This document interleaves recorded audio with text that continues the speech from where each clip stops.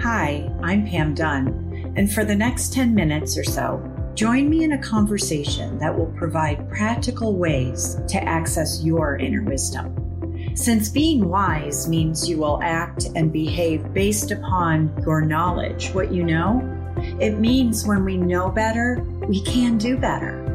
There is immense wisdom in listening and learning from others. So what you hear today will provide infinite possibilities and opportunities for practice. Well, hello, everyone, and welcome to 10 Minutes of Infinite Wisdom. This is Pam Dunn, and my guest today is Christina Treddy. Thanks for being here, Christina. Thank you. You bet. Christina is a marriage and family therapist, and she specializes in working with couples. So all you couples out there, take note. And she is also a coach and course leader for Your Infinite Life. And our topic today is an interesting one. I know you'll be intrigued as soon as I say it. We are going to talk about the wisdom of emotional suffering. Yes. So I'm going to have you start us off, Christina. Will you share with us, where is it that you found wisdom in emotional suffering? Yes. Okay. So my whole life, pretty much as a young person and then moving into adulthood, I really was focused on trying to be happy and wanted to avoid feeling sad or scared or hurt or angry. And I thought that was the way to do things and operated from that place. And then of course I ended up in a Your Infinite Life course room and where in the course room, people were feeling very vulnerable feelings and opening up and sharing. And I mostly witnessed and observed, I think, in that first course. I definitely participated too, but I hesitated to be able to move into that deeper place on an emotional level, because again, I was living from this place where I just wanted to feel happy. And slowly but surely, I started to understand emotions and feelings, and then was able to have my own experiences of feeling these softer feelings, and realized that when I allowed myself to feel them, that I was able to not only attain more richness and happiness and joy in my life, but I realized that I learned so much from those feelings. Wow. So, yes. I'm curious because, of course, it is about emotional suffering. And so when during that period of time that you realized that your focus was to try and be happy, I'm sure as a younger person, there wasn't much thinking about that. But yeah. My question is when you were focused on just happiness, were you suffering? Yes, I was. And I don't know if I even noticed that. I mean, now that I to look back and see some of what was going on in my life, I think on the one hand, there were certain things happening in my life which were challenging and painful, but I wouldn't acknowledge it. Again, I was just trying to keep everything together and focus on feeling good and focus on the positive, but it wasn't working anymore. Mm. And so there was so much inside in me, I think, that I was pushing down and trying to hold and contain, that did lead to suffering, because it was almost like, I don't know, being trapped, not really being able to live this full, expansive life, because I was putting all my effort into keeping it all in, which I think was suffering for me. Yeah, as I'm listening to you, what I can hear is that the suffering wasn't what you were feeling or experiencing. The suffering was the work it took to hold in all those other feelings. Absolutely. Yes. Yeah, that's interesting, isn't it? Because I think that, I would imagine that many of our listeners are like, what? I'm not supposed to just focus on being happy? And we're here to tell you no. That because what I also heard you say was there's so much more to us than just happiness. Mm-hmm. And also you called those other feelings softer feelings, which I thought was really beautiful a beautiful way to say that. Would you want to elaborate on that more, what you mean by that? Yeah. So I think that, when we are feeling maybe sad or hurt or scared, and if we're allowing ourselves to be in that space, there is something softer about it, I think. And in fact, when we open up and share with people about some of that we're experiencing, I've noticed too, it tends to bring people closer to us.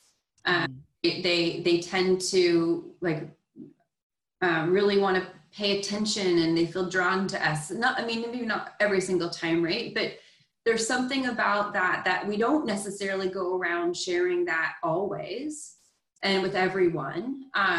But when we do, there's this softness and gentleness to it. I think, even though it can be, of course, messy and whatnot too, but that's at least how I see it. Yeah. Well, as you're talking, I'm actually using myself to think about that. And you're so right. It was the same for me growing up. I should be happy. So, but what I noticed was there was an edge to me. Mm-hmm. That, now as you're saying that those other feelings, if I have to deny those, there's going to be an edginess if I ever tap into them. Yeah. To push them away.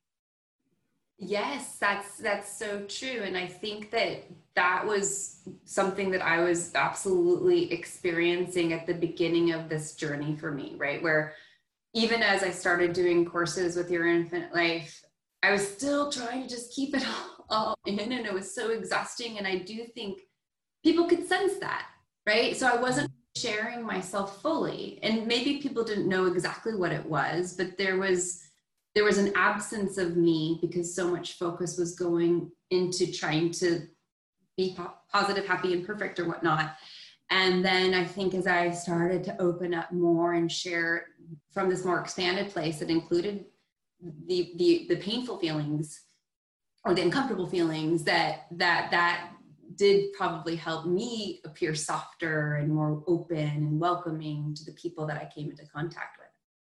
Boy, that's important information. Yeah. There's a lot of wisdom in what you just said, that, it's the avoidance that kind of those feelings that pushes people away, but the willingness for you to feel them makes you more approachable. It softens your edges. Yeah. Yeah. I love that. I'm wondering too, if you would speak into a little bit about the mad and sad and afraid and hurt feelings. How are those either suffering or not suffering from your perspective? Yeah, so I think that all of them, right? So mad, sad, hurt, they do something for us, always. Mm. And I think though, well, they do something for us when we're able to be aware of them and pay attention to them and feel them. And so like anger, for example, that can give us so much energy, and it can help us drive something forward, and it can help us speak up about the things that are important to us and assert ourselves, right? There's so much that can come from it. And that the difficulties I think sometimes we have when it comes to these emotions isn't the emotion itself, it's that we're trying to not feel it, right? And so with like sadness, I think that it really helps us tune into like what we really care about. And all of them, as you've taught me, and as and what we teach in the courses, is that there's just so much rich wisdom inside of them. But we do have to be willing, I think, to slow ourselves down and feel them and get curious about them, which takes some time to learn how to do, I think. It does. Yeah. You'll vouch for that part too, right? Yeah. Well, and I think that's the more that we're talking, the difference between the suffering and the pain, that what I can hear in the wisdom for you has been that the suffering, emotional suffering, doesn't come from feeling those feelings. It comes from not feeling those feelings. That's it. That's exactly it. And that, but I don't think this is common knowledge. And so many go through our lives trying to not feel them. And that's what leads to suffering. But yes, if we could all just start feeling, then we wouldn't be suffering as much, right? Exactly. Okay, so that 10 minutes went by really fast. I know you probably want to know more. That was amazing.